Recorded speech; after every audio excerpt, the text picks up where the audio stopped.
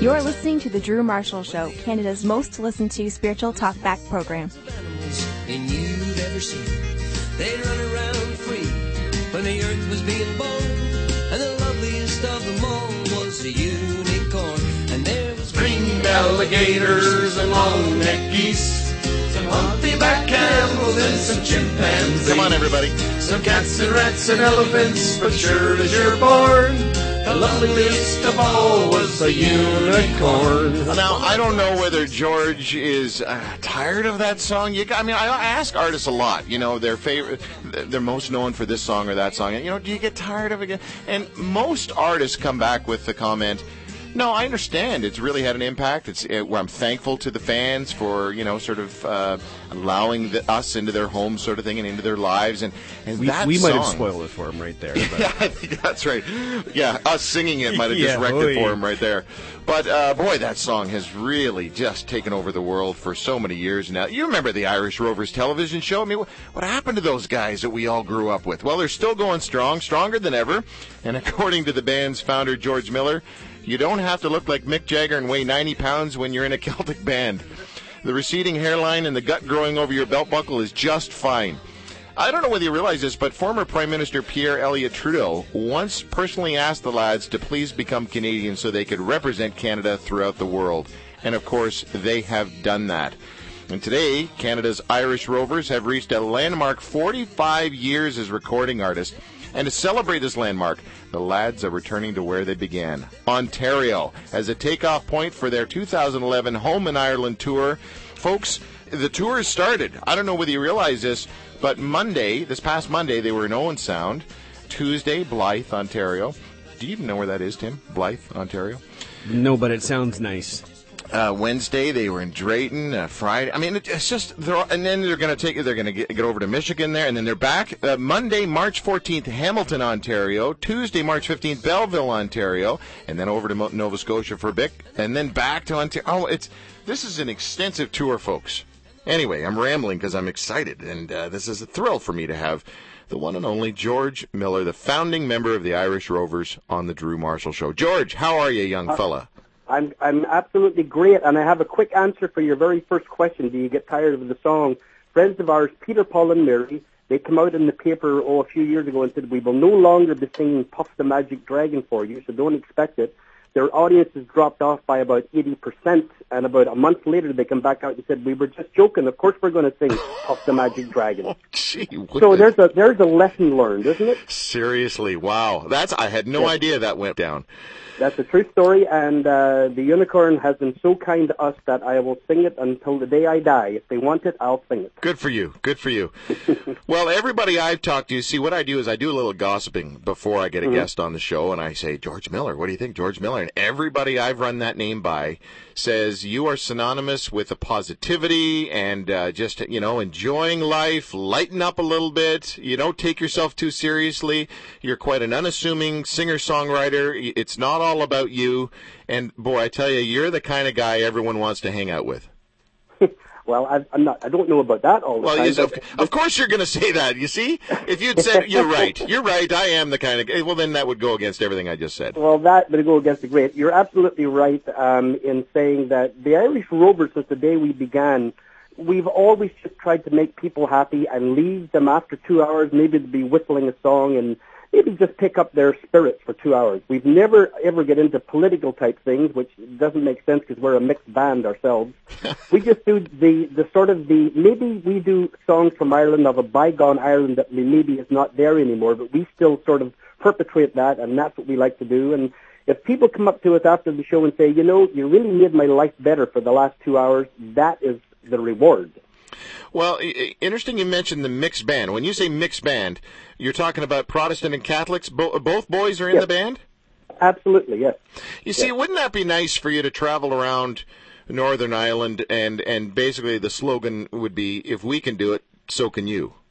Well, absolutely, but I'll tell you, we just finished a new DVD, and this is not a commercial by any means. We just spent about a month in Ireland, and in the north of Ireland, and the troubles are absolutely gone and over, and it's an absolutely wonderful feeling.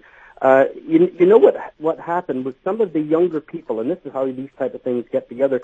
The younger people started dating and seeing each other and saying, "Well, I don't care if you're a Catholic. I'm a Protestant. What does that matter? You look like me. I love you. Let's get married." So that's what's happening. The younger people have finally forgotten about the old dinosaurs that lived there and are getting together, and that is a huge, huge change for the country, and it's great. That's good, and it's interesting you mentioned that. That was the feeling I had. I spent a month in Israel in December, and that was the same feeling I had over there. Was once the younger generation comes along and another generation comes along, I think they may let go a little bit of their father's I don't know, idiosyncrasies. You know what I mean? Absolutely, and in our case, we were really blessed with parents who were not politically inclined at all, and they brought us to Canada at a young age, and, I'll thank them forever that they did that. And they had the insight or the foresight, whatever you'd like to say, of getting away from Ireland, although when we immigrated, there still was really not any troubles at all. They really left Ireland for a better way of life for their family, which they did, and they were not young people. They were in their late 30s when we immigrated, so it's very, very hard for them to do that, leave their family and friends and come to a new country, but they did it, and I'll never, ever forget that. It was a gift to us, the children. I was over in the home country a couple of years ago. I was visiting Scotland, and I thought I'm going to get on Ryanair and take a quick jump over the water. And landed, and I had no agenda. I didn't know where I was going to stay. I had no car rented or anything. I just got to the airport pretty early in the morning and said, all right, what are we going to do? I tell you, I had the best 3 days. And, of course, I guess it's very similar to the folks on the East Coast here in Canada. Wherever in the world the weather is the poorest, the people are the nicest. Absolutely. And those are the type of people also, when we go there in the dead of winter, like you were saying, Blythe and places like that, well, it was under about 18 feet of snow, but when we make the effort to get there, the people really appreciate it, and of course to them it's nothing. They're just saying, oh no, it's just a bit of a blizzard. To us it was like being in the Arctic, but they're so grateful when you can make that trek and get there. So yes, you're right about that. Well, I had the best time. I got a chance to drive around. I had a black cab tour, private tour of the Troubles District, and saw the murals and got a bit of the history, and boy, I enjoyed that. My family, the Marshalls, we were Protestant planters, sent over from Scotland to Northern Ireland just to sort of tick off the Catholics. I think that's how that went down. And I think it was. It actually started with King Billy. He sent the Protestants in there to sort of, you might say, cultivate the land, which they did. They were very good farmers, and they had good equipment and everything else. And it was. You're right. The north of Ireland was indeed settled by the Scottish settlers. And my background, the name Millar with an AR, comes from the McFarlane clan, which was a lowland clan around Edinburgh. And like Jimmy in our band was Ferguson. So there's a lot of, they call us the Ulster Scots is what they call us anyway. And our music, when we play our music, there's quite a lilt to it. It's much more of a Scottish lilt than you might find down in Cork or Limerick or Dublin or somewhere like that. Right. No, this all makes sense. My father and I have these conversations every once in a while because we had a relative in our family who did the genealogy, the big history of the Marshalls, where we came from, and traced us back to Omagh, County Tyrone. And so I went around there and drove around and had a lovely chat. We've got the Presbyterian blood in us there, or somebody was a minister along the way. Anyway, drove up the coast, went up to what's that rope bridge called again? Oh, Carrick-a-Reed. Boy, that's a tricky thing to get across. Let me tell you. You wouldn't want to have too many Irish whiskies in you. No, it's exactly what I was just about to say. What are those stones that kind of look kind of crazy at the north end there? That's the Giant's Causeway. And that's a wonderful. They're actually calling it the 8th wonder of the world now. If the Irish are calling it like the 7th wonder, mind you, but the rest of the world calls it the 8th. Right. Well, just unbelievable. And the folklore that is attached to that, I guess the giant from Scotland and the giant from Ireland. Do you know that story? Can you lay that out for us?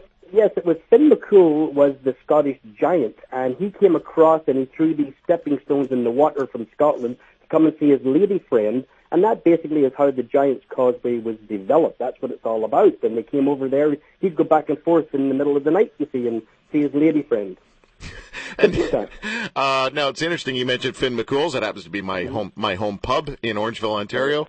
I'll be spending a fair bit of time there this week. The thing I want to know about you fellas is this television show. I had no idea. It was such a good show. This is going to be a bit of a slag for Canadians here, but it was such a good show, I had no idea it was Canadian. Do you know what I mean when I say that?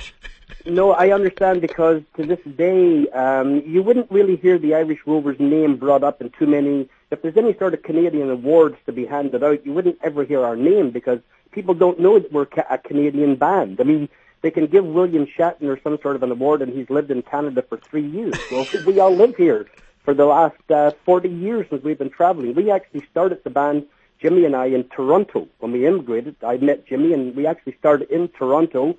My brother Will at the time was out in Calgary doing a television show for children. So it's always been Canadian on our part. And, well, actually, in those days anyway, Toronto was like another Ulster. It was all Irish people living in Toronto anyway. Probably still is. Well, speaking of Will and the children's show, can you share that story about when you guys went out and sung on the show? Well, Will had this little television show. All of these little kids would come on live, and he would sing all of these little kiddie songs of the day. So Jimmy and I went out for a summer, and at night we would be singing in this nightclub, and Will would get up and join us. And he says, well, look, I've got to do the TV show tomorrow. Do you want to come on and sing a song or two? So we said, all right. So Jimmy and I went on this little kid show, and we sang Whiskey, You're the Devil, which is really...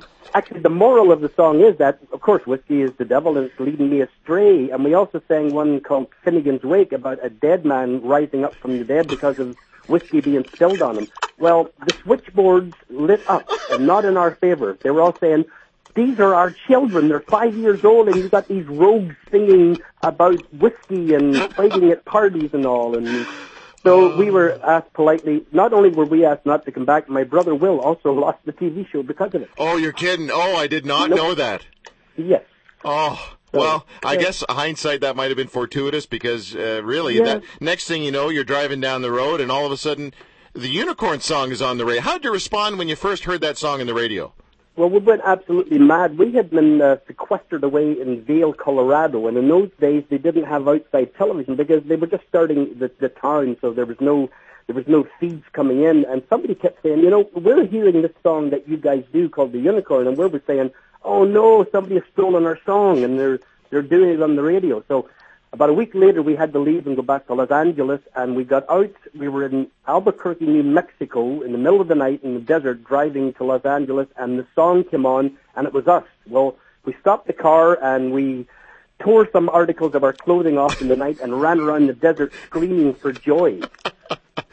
That's very reminiscent of King David dancing naked before the Lord. Well done. Very spiritual of you. But you know what? Well, it was. Not only was it spiritual, but I think it was, out of all of these great drinking songs that we sang, isn't it a little strange that it was this little Unicorn song that made us a hit? Yeah. It wasn't the Irish drinking songs or the Pretty Colleens or the Fast Race Horses. It was this little Unicorn. And we even sang it after a while we sang it for Japan, and it got a hit there, and it was Unicorn Wa, because there is no unicorn in their culture, and it was a horse with a horn, is how it translated in Japan. So, wow. And that was for the Canadian government we did that, by the way. That's when you were talking about Pierre Trudeau. That's when he said to Patrick Reed that, you know, I really like the Irish Rovers too, but don't you think since they're representing Canada, they maybe should become Canadian? Yeah.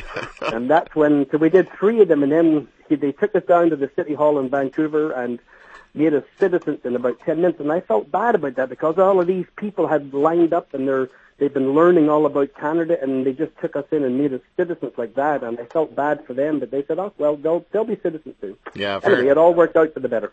Great memories. I remember sitting with my father watching, a hockey night in Canada. Of course, Peter Puck. I could stay up as long as until Peter Puck was over. After the first intermission, Peter Puck and maybe Howie Meeker came on in the second intermission. Had these great memories of also sitting there watching. And my dad, he's a funeral director and a square dance caller. Now, can you imagine those two together? Well, then he would have loved our type of music with the fiddles and the accordions going and all. Absolutely loved it. Still follows a lot of the music that you boys do, and I'm trying to think of some other names. There was a fiddler, a Canadian fiddler. What the heck was his name? What do you call him? From Hamilton, Ontario. Yep.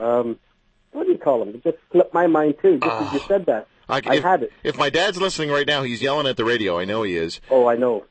He'll think we're both rather stupid. I mean, he's an icon of Canadian music, and this is like passing a kidney stone. This is how painful this is right now. Yeah, it is actually. I'll get my assistant to line it up there. Anyway, what I'm trying to get to is a great childhood memory sitting down watching the television show, The Irish Rovers. You guys had a muck of fun, and the music was great. I mean, even as a young lad, I got into it. Just a fan, and we just don't have that anymore. There's nothing like that. You know, somebody, but the other night, or last night, we're in Detroit, and somebody, because they used to get the TV show because of being close to the border, and they said, you know, why don't you do another TV show? And I said, well, we're old people now, we're dinosaurs, and that's not what the executives want. And then I started thinking about it, and there's not one variety show anymore on any of the channels. So once in a while on Bravo, you'll get you'll see Bruce Cockburn or whoever, Elvis Costello. You'll see some music, but there's no regular variety show like there used to be. Even like an Ed Sullivan show, you would see a juggler, and you would see maybe the Clancy brothers, and then maybe Pavarotti would sing. You don't see that anymore, and it's a shame. I miss it. You see it in Ireland. There's a couple of shows there that have variety on them, but in this country, in North America, unfortunately, it's gone, and it's too bad. I wish it would come back. Got it. So many questions I want to ask you, and I got to get this one out of my head before I forget it. Are you familiar with the radio fella from Northern BBC Ulster? Jerry Anderson. Oh, exactly. Thank you. That is some of the best crack I have ever heard in my life. Yes, he doesn't. He is a very nice man. He used to be in a band. He has a book on it. I don't know if you read the book. Well, he was a bass player for Ronnie Hawkins. Exactly. And he has some wild stories, but of course he settled down like we all have. One of the great rock and rollers, it might have been Keith Richards, said, if I had known I was going to live past 40, I'd have looked after myself a heck of a lot better. So I think Jerry Anderson was one of those too, and all of a sudden he's a very respected radio announcer. Well, now hold on now. Respected, I think that's going a little far, right? Well, come on. Maybe that. Yeah, you're right. By the way, a radio announcer. By the way, we had a caller help us with that brain fart we had there a little while ago. Don Messer's Jubilee. Oh, of course it was Don Messer, for crying out loud. Yeah. How'd I forget that? I don't know. But anyway, we're digressing. Now, listen, the guests you had on the show, you had a bunch of big names on the show there, didn't you? Can you reel out a few of them? We had the very last of his life. Bobby Darin did the show about a month before he died, and he came out, a quick story, he came out of the dressing room just before the show, and he had a three-piece suit on, and there's us standing in sweaters, jeans, and boots, and he says, oh, excuse me. He went back into his room and he came out in a sweater and jeans. And he said, that's better. I feel a lot better. Johnny Cash brought everybody, including Carl Perkins. It turns out with Roger Millar, it turned out with all of them that once you get them away from agents and managers, they're like everybody else, and they're very, very accommodating. They'll do anything you want. And well, tell us that Johnny Cash story. Well, Johnny Cash was playing in Victoria, and they had Maybelle Carter and the whole troupe. There was about 20 of them, and it was a day off, and our producer, Ken Gibson in Vancouver, phoned them and said, would you like to do this show? And because he was like this, he said, I love that Unicorn song. It's really a nice song. I'd be glad to do it. They got paid $3,000 for about 20 of them. And his manager was with him, and he said, okay, now we need an ending song. What will we do? And we were saying, maybe Let the Circle Be Unbroken or something like that. And he says, he does that all the time. Is there anything different? And I said, what about the Battle in New Orleans? And he says, oh no, don't ever even ask him that, because Johnny Horton, the writer, was his best friend and got killed in a car crash about a year ago. Don't bring it up. So Johnny Cash walks out, and we're talking about the same thing, and he sort of said, too, the Circle Be Unbroken, nice song, but it's been done to death. What else is there? So we came back to the Battle in New Orleans, and Johnny Cash says to me, that's a great idea, let's do that. And he said, my best friend wrote that, and he got killed, so that would be an honor to do that song. Wow. So that's what I was saying. You get them away from the managers, and they're like, they know what's going to work and what won't work, and they're fine that way. You remember back to the time where he came with the whole gang, and really, I think we're probably talking about the same experience here, but you must have been terrified that they were. You couldn't afford that whole lot of them? Never. Plus, when you stand beside him on the stage, he was about 10 feet tall, and we were about 4'2". So it was quite intimidating, but an absolute gentleman. You wouldn't meet a nicer man in your life. And They weren't married, I don't think, at the time, but June Carter was there as well, and she didn't let him stray too far. No. I think she was sort of keeping an eye on him. And we also had another person who didn't really fit with our image and all, but it got great reviews, was Andy Gibb. And once again, like a month or two later, he overdosed. And I'm thinking, just maybe we're a jinx on people. Maybe we won't be doing our show anymore. So I should be a little careful after the show today. Yeah. Is this what I'm hearing? No, radio is okay. It's only TV. All right, that's good. No, you're safe, Drew. You're okay. Good. Johnny Cash, Carl Perkins, Bobby Darin, Glenn Campbell, Anne Murray, the Clancy brothers. I mean, the list goes on and on and on and on. Well, the Smothers Brothers, they're friends of ours, too. We did their show years ago in Hollywood, and they did the show, and it just, we had them all, and like I say, I haven't a bad thing to say about anybody. If you ever had to write a book about our guests, it would be a very boring book that I would write, because each page would be saying, they were nice, oh, they were nice, too, oh, and they were nice. So I don't have anything bad to say about any of them. They're all great. You know, I'm ashamed to admit this, but I had no idea. And I shouldn't say this, but I'm gonna. I had no idea that you were the guys behind Grandma Got Run Over by a Reindeer. Yes, as a matter of fact, people are still, we'll be doing a show in May or an outdoor concert, and they'll yell out, "Sing Grandma!" And I say, "No, it's a Christmas song." And my mother hated the song with a passion. She says, "Could you drop that old song? I hate it." I said, "Mom, it's funny." She says, "There's nothing funny about that." So you either like it or you don't. There's no halfway on that song.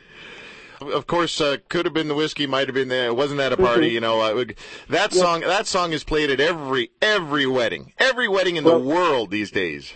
Well, it is, and once again, there's a moral to the story. If you listen to the words, like it got banned immediately by I think it was the Governor General at the time, whoever it was whoever was in charge of the health of Ontario, tried to get the song banned in Ontario because it was promoting drinking. Surgeon General, that's who it was.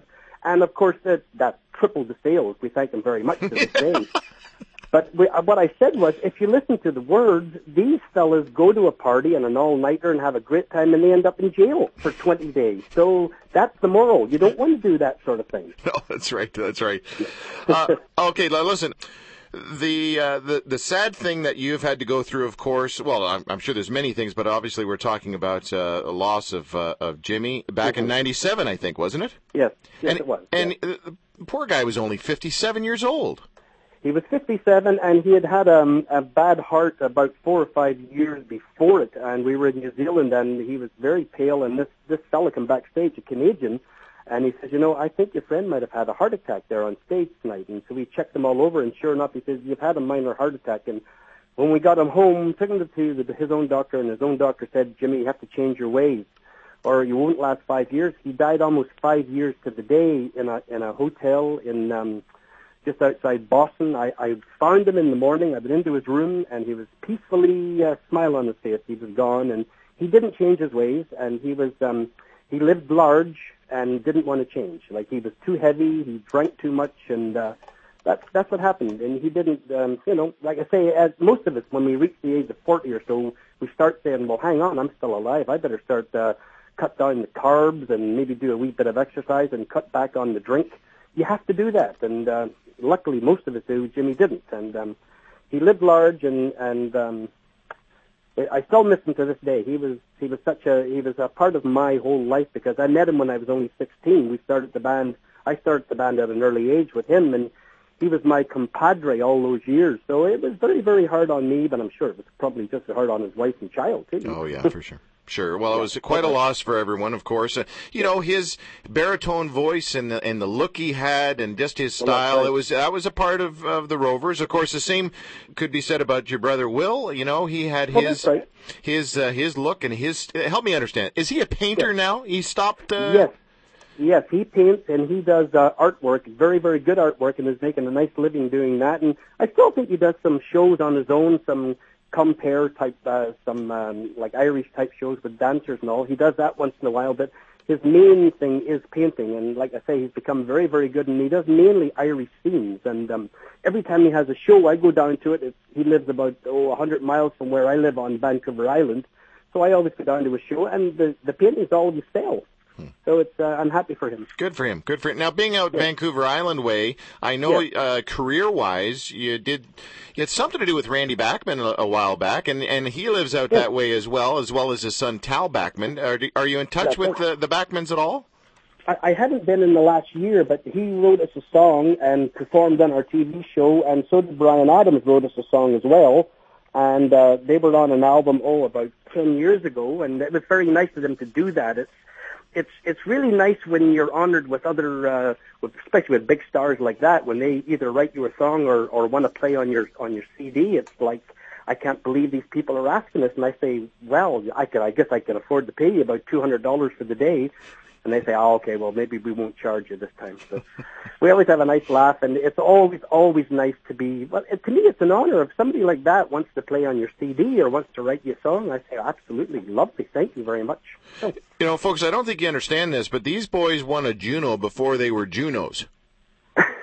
Yeah, I don't know what it was. I can't remember either. Funny-looking thing. It's probably some Eskimo name or something, I don't know. It is, something like that. The Harold Moon. Harold Moon, does that ring a bell? Harold Moon Award? I don't know. What does matter is that it's not that we won the award. Just being nominated was enough. So let me ask you, was being nominated for a Grammy Award enough?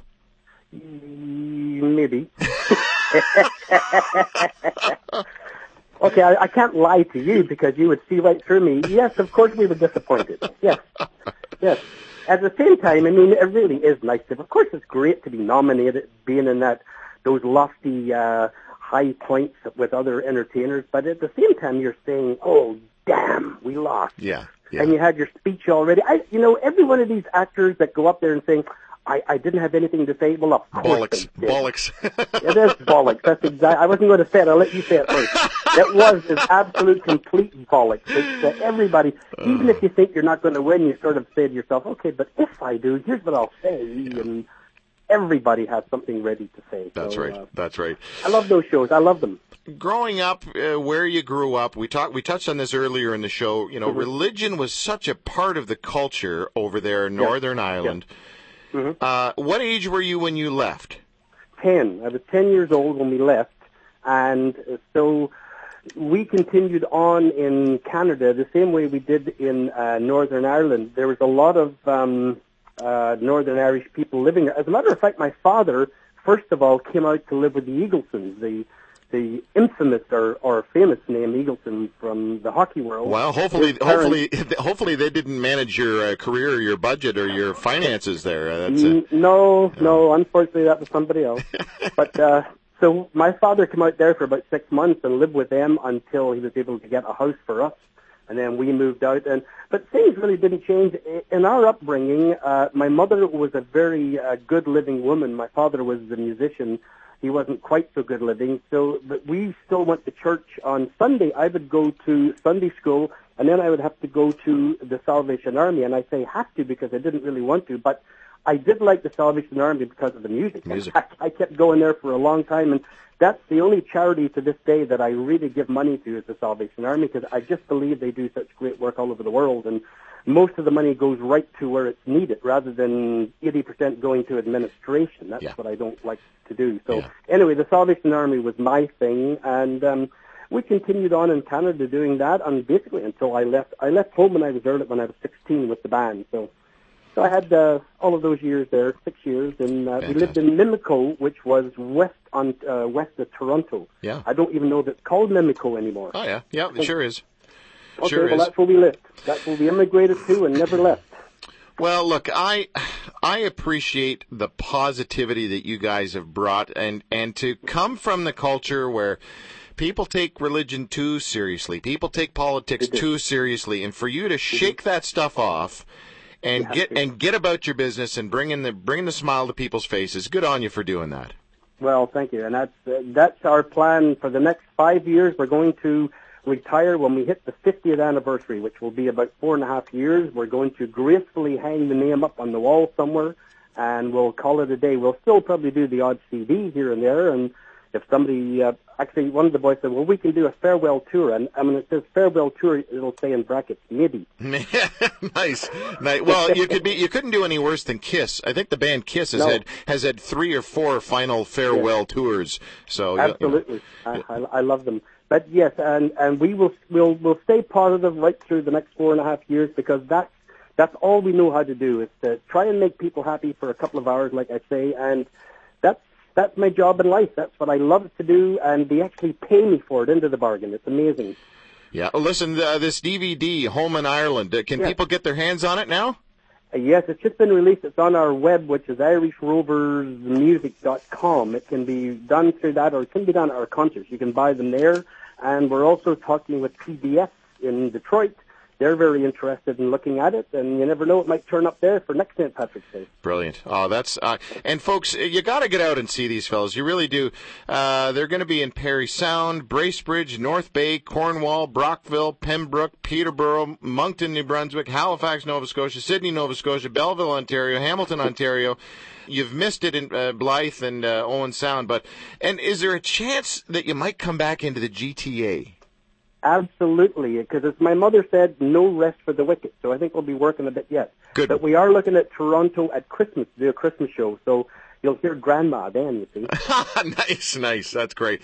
Well, it's been a real privilege, a real honor. I don't get all jazzed about many guests, but George, having you on the show brought back a lot of good memories for me, mate. Thank you very, very much. And you're a very nice man, Drew, and also Tim. Thank you both. I've appreciated this, and thanks for your listeners as well.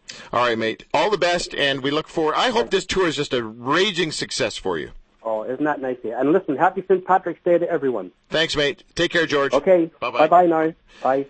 George Millar, founding member of the Irish Rovers. That was fun. All right. We're going to continue on with our St. Patrick's Day special. Bit of Irish, too. We're going to have some fun with you, listening out there and wherever the heck you're listening. Give us a call and answer useless Irish trivia questions, and you will win absolutely nothing. Yep, that's how we roll here in the show. Big budget. And then at 4:15, I don't know whether anybody will show up, or even if you don't physically show up, that'd be great if you could, to the studio here, 284 Church Street in Oakville, Ontario. The pub's open, folks. That's what I'm saying. The pub is open. Yes. 4:15 to 5 o'clock into the show. That's how we're going to wrap today. If you want to phone in and maybe tell us a joke or have a few laughs or just chat randomly about nothing or ask Tim about some personal details of his life, what medication he's on, I don't know. Join us. We are just going to have a bit of fun here for this last hour here on the show. Happy St. Patrick's Day. It's coming up this week, folks. I don't know whether you realized it or not. Oh, by the way, don't forget to turn your clocks ahead tomorrow. We'll be right back. Every Sunday to Mass I proudly stroll. Then after that the Orange Lodge would try to having a bad day? Soul. Give us a call and we'll give you something to complain about. 905-338-1250. Play the heart of Camden where I was. Oh, it is the biggest mix-up that you have ever seen. It's hard to find quality guest speakers these days. If they're interesting, they're usually expensive. And if they're cheap, they're usually boring. Well, here's someone who's both expensive and boring. Drew Marshall is a high school dropout who tried to become a pro football player but didn't make it. He then tried to become a firefighter and didn't make it. Now he's trying to become a stand-up comic. Good luck with that, Mr. Marshall. But if you're looking for someone who's unpredictable, incredibly honest, provocative, genuine, then we've got the right guy. Everyone seems to be an expert on something these days. Why not book someone who's an expert on nothing, except how to be brutally honest about yourself and your faith? To book Drew Marshall as your guest speaker, go to drewmarshall.ca.